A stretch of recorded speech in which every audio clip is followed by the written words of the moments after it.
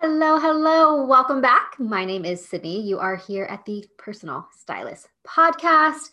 I hope you enjoyed last month's themed episodes. They were really fun to talk about, and we are going to dive into another mini series of episodes this month. We are going to talk all about 4 mental blocks that you may be experiencing in your business and what to do about them. Now, before we dive into that, I will share with you what I am wearing. If you're new here, what I'm wearing is a sometimes recurring theme on the podcast when I am not batching all my episodes.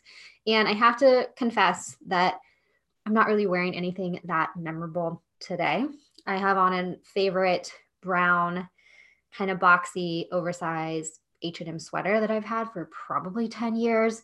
Got some Target leggings. I've got my sneakers because I have been walking on my treadmill, and my hair is out of control. I think that's the most notable thing, is that it has been probably 6 months since my last haircut, and I usually like it like chin length. My girl moved to Atlanta, and I know you have experienced the pain of losing your hairstylist, and I have not been able to get it together to research another one. I have been tempted to let my husband chop it, and I don't know, that could either go really good or really bad, and then I would be forced to get a hairstylist. So we'll see what happens. So aside from that, on what I'm wearing, obviously this podcast episode is going to be a lot more interesting than my outfit, because my outfit is just normal. It's functional. It's my classic core wardrobe, and it works for getting my miles in on the treadmill while I work. So you're a personal stylist, right? That means I know that your style game is on point. But I want to talk about, in these 4 episodes, your mental game. Because if you are running a business, your mental game is going to be like 50% of your success and your ability to stay in the game. I was actually talking with a potential one-on-one client last week, and she said something about, I don't know that I necessarily need to talk about confidence because I have confidence. And I said, yeah, I can definitely see, and I can tell you have confidence. I know with mindset work that we do and the work we do in this program, it is a lot more than confidence.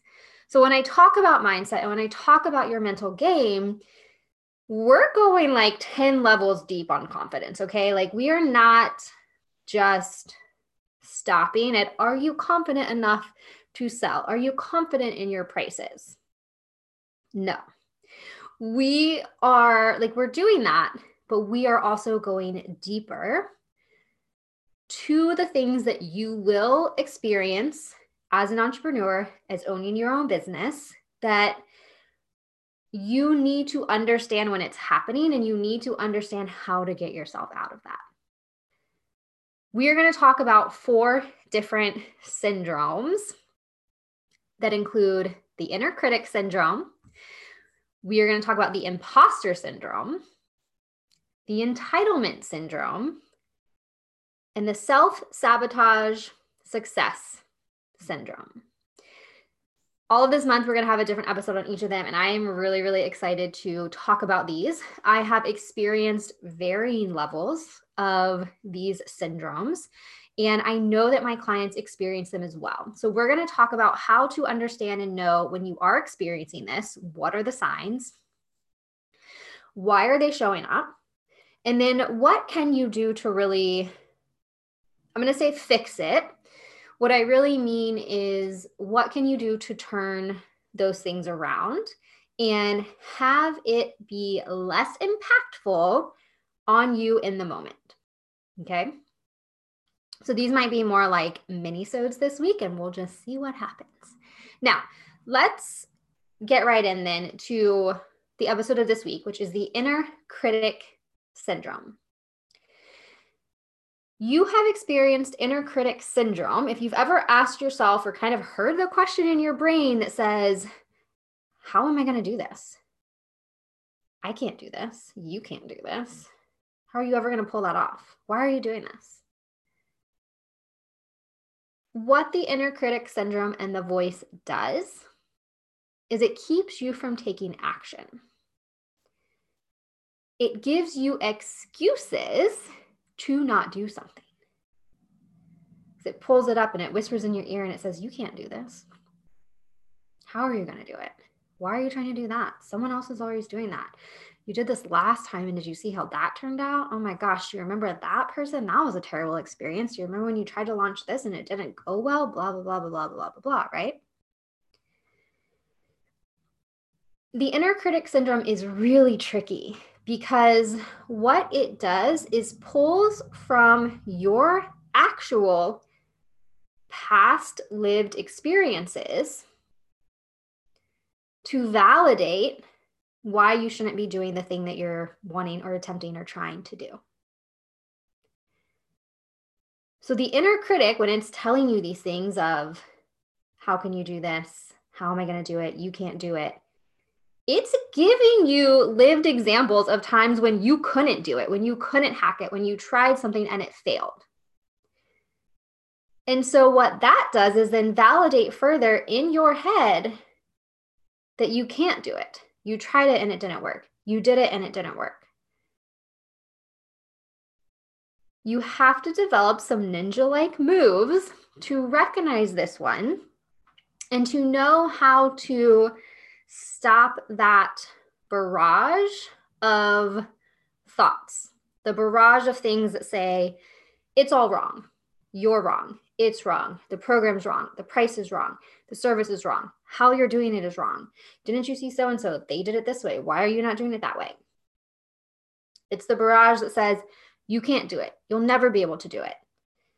Second guessing yourself, doing something that you feel good about, and then feeling unsure, questioning, deciding to pull back. It's also when you get paralyzed from all of these voices and do nothing. Because what is happening, because the inner critic is pulling from your past lived experiences, it wants to keep you from reliving those experiences. So it's going to pull out all the stops to say, hold up, Sydney, don't do this again. It was really bad when we did this last time. Don't you remember? Like, you don't want to go through that again. Let's not do that, okay? Like, we're just trying to keep you safe. I just want you to be cozy, like you're wrapped in a blanket. Don't subject yourself to all of these things, right? And other ways that this can show up and how this kind of can get in and really show itself in your business is that you, and these are the like ninja moves of things to look out for when you hear the voice of the inner critic, to trigger you, to activate you to know and say, okay, it's time to do a ninja move, which is what I'm going to share with you at the end of this. So one way this also shows up is that when you don't trust yourself. I am a really, really big believer in that we all have all of the answers inside of us. When you work with me in my programs, I guide you, I share things with you. I do not tell you how something should be done. I want you to tell me how you want it to be done. And then I will help you think about what that process looks like and how it's going to work out in reality. Because I want you to learn to trust yourself because you have the answers. Your inner critic is going to tell you not to trust yourself, and it's going to bring up some BS situation to do that. Falling under not trusting yourself is this idea of really craving other people's approval, or kind of being this like type A student. You want, and I am definitely a type A. I want to show up to class with all my work done. I want the teacher to like know that I did everything. And that is another example of not trusting yourself, because you are looking at someone else, what someone else is doing. You're looking at someone else's approval on the thing that you are creating. Another little avenue of this is placing your self-worth on other people, the amount of money you make in your business, the amount of clients you put or you work with, the things that you put out, and having your self-worth and that output being equal. That's another version of not trusting yourself and not trusting in your inherent worth, regardless of things that are going on the outside. Another way this shows up is not exploring something because of one bad experience or because of an unknown. And a really great example of this is when I hear and stylists will say to me, man, I know that I just need to have virtual services, but it just seems so hard. Or like, I tried virtual and it was just really hard. But also knowing that, hello, we literally just went through a pandemic and everything was virtual. Sometimes stylists are surprised when I tell them I worked with my first virtual client in 2017. And I have always been a firm believer that you can do basically anything virtual. Virtual is not hard. It's different. And if you're not exploring something, or you're continuing to say, these are excuses, right? It's hard. I don't know how to do it. It takes so much time. That is the inner critic showing up to give you a past lived experience of when it didn't go well, to prevent you from having to do something in the future that could be a really good idea, but maybe you don't want to do it and you don't want to explore it because that inner critic voice is keeping you from doing that. Another way this shows up for stylists is setting prices for your services out of pity, affordability, or the desire to serve. Now, this shows up because it is the inner critic saying, how can you price something like that? Don't you want to work with as many people as possible? Wow, that's really expensive. Or saying, man, I just want everybody to be able to afford this, so I'm going to price this at this price point. And then there's a whole slew of things that happen because of that, right? Like, probably don't get the clients you want, or you get clients that are not invested in the process. You get clients that are a pain to work with.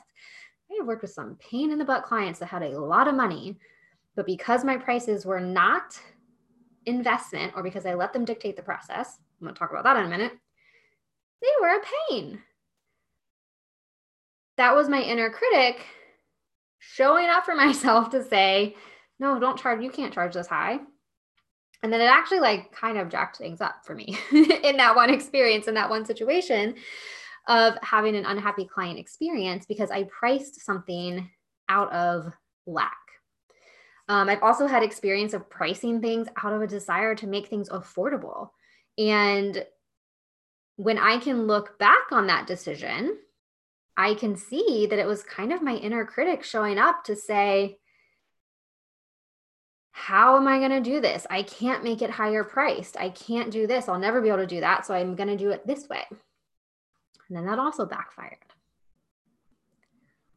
Another way the inner critic often shows up for stylists and for people in business in general is being reactive and not proactive in your business. So the inner critic is, again, all about keeping you safe, right? Keeping you small and keeping you safe. So there's not a lot of proactiveness with the inner critic. So if you are someone who doesn't have a lot of processes in your business, it feels really chaotic, things are kind of all over the place, you're really, really busy, you're always hustling. If your clients are dictating the process or telling you how something's going to go, and you're kind of like, okay, you're being reactive. If you're continuing to do what you're doing, even if maybe it's not really working, or even if it could be working better, but you're comfortable and you feel safe continuing to do what you're doing, that's being reactive because you are just reacting to the systems already in place in your business. You may not even realize that they could be better. You're just comfortable and safe. Another final way that you might be being reactive in your business and that this inner critic is showing up is not looking at or knowing your finances.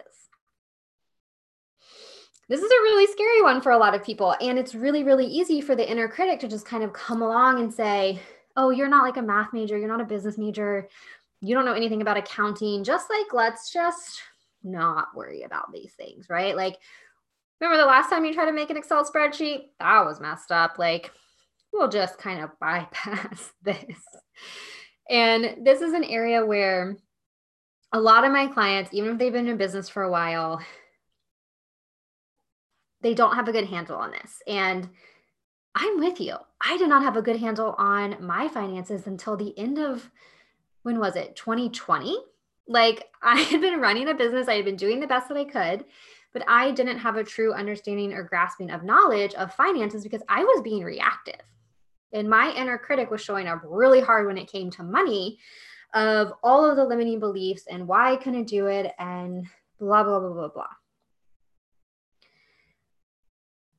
All of these areas are places that your inner critic knows your weaknesses. It knows exactly where to hammer home for you and like point out the thing that is going to make you stop or going to make you paralyzed or going to make you reactive or inactive in your business. So you have to become a mindset ninja. And the reason this is so much more than confidence is because, as you can see from all of these examples, they're not based around confidence. Like, you could make an argument, sure, that like if you had confidence, you could, do all of these things, but I don't believe that. I believe that when you're able to, you have to turn these thoughts around. And that's like our ninja move today, is to ask yourself some questions and turn these thoughts around. Now, this is based off of Byron Katie's The Work. And it is some work, let me tell you. But it is one of the best exercises and tools I have found for, and in my personal experience, for inner critic. Because your inner critic is you. It is Sydney piping up and saying, hey girl, you can't do that. Hey girl, what you thinking? Why are you trying to do that? You did this last time and look how that turned out. Let's just not even do that again, right? That's me. Those are my thoughts. But as one of my mentors says, we have thoughts, but we are not our thoughts. So they are thoughts happening inside my brain, but I am not my thoughts. This is my mentor, Jim Fortin. You can have thoughts, but they are not you. You are not your thoughts. And so in this ninja move, what we want to do and turn it around is, number one, identify the thought. What is the thought that we're having? What is the feeling that we're feeling? What is coming up for us? And this may be like a little loose. Like, you may not necessarily be able to say, oh, my inner critic is telling me that I can't do this. But you probably can identify an emotion, a feeling. It might feel like you're stuck. You might feel resistance. You might feel upset. You might feel frustration. So if you're having a moment around something, identify what that is. And that can be a kind of trigger to know, oh, okay, this is something that I think my inner critic is telling me. Another way you can identify this, if it's something that occurs 3 or more times. Sometimes for me, something can occur 2 or more times, and I start to recognize it as a pattern. So if a similar situation comes up 2, 3 or more times, that's a recurring pattern. It could be a thought, it could be an interaction, it could be a feeling. And it could be something that comes up when you're about to do a particular thing. So this could be you about to get in on Insta stories to do a live or do some stories and talk to the camera. This could be before you show up to write your newsletter or before you get on a sales call to pitch your services to somebody. There might be a recurring feeling or thought or nervousness or anxiety that comes up. And chances are that's your inner critic trying to talk you out of doing something because it doesn't want you to fail. So that's your inner you. Once you've identified it, whatever it is, so I'll use an example and I'll say, Sydney, you could give your inner critic another name. So I don't think I've done that yet, actually. But my inner critic's name, we'll just call her S. She's S. And S sometimes likes to say, don't put yourself out there again. you didn't, get the result you wanted. So let's just keep it on the DL. Let's just keep it chill, right? That's not a very specific example, but I'm going to just give you a broad example for this. So that's me identifying like, okay, I just did this thing, maybe I didn't get the result I wanted. So I'm just going to like push it off, and I'm not going to like keep talking about this thing. We're just going to pretend it never happened, right? So I can identify that, and it feels anxious. It feels kind of sad. It feels empty. It feels like failure. So these are all emotions and feelings. So I have to ask myself, if I'm having these feelings around whatever this is, and I don't want to do it, and I want to push it off, your second step is to ask yourself, is it true? Is that feeling you're having, is the thought you're experiencing, is what your inner critic saying to you true? There's actually two levels to this question. Because you might say, yeah, it is true. The last time I did X, I got the result Z, and I don't want that again. So it's true. But there's also a deeper level of, are you a failure because that happened? And you're going to say yes or no. And then you have a second question that says, is this absolutely true? Is it absolutely true in every single scenario that you're a failure when you don't book every single sales call? No, right? Like if I have to answer, is it absolutely true? I would have to say no, because it's not absolutely true. Say that I book 3 out of 5. That makes me a success just because I didn't book the 2, right? And then what you do is I'll give you the further questions. You ask yourself, how do I feel when I feel this belief? How do I feel when I like listen to my inner critic S tell me I'm a failure because I only booked 3, I didn't book 2 sales calls and I had 5. Oh, I feel pretty terrible. I feel like I should have done harder. I should have like done more. I should have blah, blah, blah, right? Then I get the opportunity to ask myself, how do I feel when I don't believe that belief? When I choose to not believe what S is telling me that I'm a failure, and I say, oh, I don't actually believe that. That feels totally different. It feels light. It feels free. It feels like, oh, okay, this is like put into context now. It's not reactive. And then the last step is that you turn it around. And what turning it around means is you find the opposite. So if the sentence or the thought that I'm believing is, I'm a failure because I didn't book 2 sales calls, the opposite of that would be, I'm not a failure because I didn't book these sales calls. And you ask yourself, are these true statements, or how can they be true for you? And that's totally true, right? I'm not a failure because I didn't book these 2 sales calls. Another way you could turn it around would be to say, I'm a success because I didn't book those 2 sales calls. Okay, that's a little trippy, Sydney, you may be thinking. So how is that true? How is it true, the sentence, I am a success because I didn't book 2 sales calls? Well, if I think about it, I could say, you know what?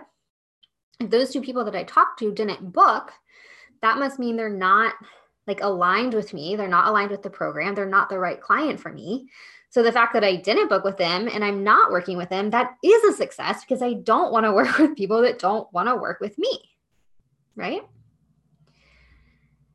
So you can kind of keep going around the turnaround for a while. And those 4 steps, the like identifying it, the asking, is it true? Is it absolutely true? How do you feel with it? How do you feel without it? And then turning it around is the work by Byron Katie. This is incredibly good if you are like an inner critic person and you have like a type A personality, you're in your head a lot and you need proof about things. Because what this does is it proves to your analytical brain, to S, the inner critic, that the things that S is telling me are not actually true, because I've just proved it to myself. And I will tell you and give you a caveat that you need to go to Google Byron Katie, the work. You need to write down these questions and write down your answers to these questions. Don't do this verbally with yourself, Because again, you're having conversations with yourself, and you can have a much clearer conversation with yourself when it's written down and you're able to let that consciousness flow and you're not trying to balance the two of you in a verbal mental context. So go to her website or take these questions and write them down, but you can identify a thought and you can go through this process. This process is really, really good at calming down the inner critic. And that's a ninja move that you are going to need in business. I don't care how stylish you are, how many clients you have, how successful you are, how struggling you are right now. I don't care about any of that. Well, I do care about it because I want to help you with some of those things. But those things don't mean that you're not going to struggle with the inner critic. And I don't believe that you are ever going to actually get rid of your inner critic, because keep in mind, old S here, she's here to protect us, but we have to, I have to, you have to learn how to work with her and learn how to, or him or they, learn how to work with your inner critic to calm them the F down, let them see another side, thank them for their participation in keeping you safe up to now, and very calmly letting them know, I got this. I have the tools to help me reduce my inner critic syndrome. If you are listening this week, what I want you to do is identify one experience, one instance, or one situation where your inner critic has told you you're a failure, or you can't do something, or it's all wrong, or you'll never be able to do it. I want you to identify and give your inner critic a name. I want you to identify that situation or that scenario, that belief that you have, and I want you to do the work.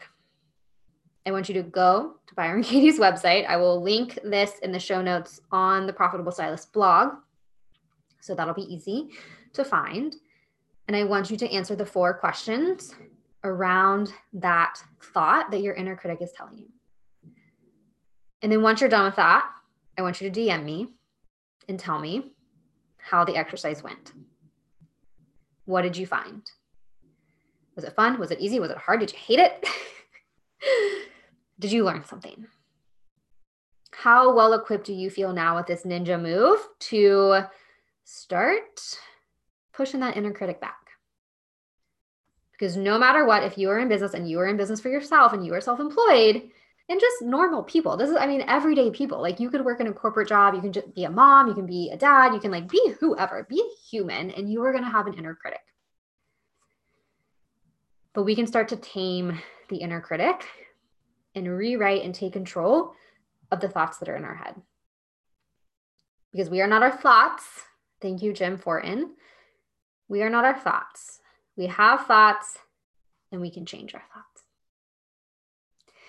Thank you so much for listening to this episode of the Personal Stylist Podcast. We are going to talk about 4 mental blocks that you may be experiencing or will experience and how to rethink them when you are a personal stylist that runs a kick-ass profitable business. Tune in next week and we will be talking all about the next syndrome, which is boom, boom, boom, imposter syndrome. This is a big one, y'all. So that's what we're going to have for you next week. Thank you so much for listening. Please share this, screenshot, tag us on social media, listen on iTunes, listen on Spotify, and we will see you back right here next week. See ya.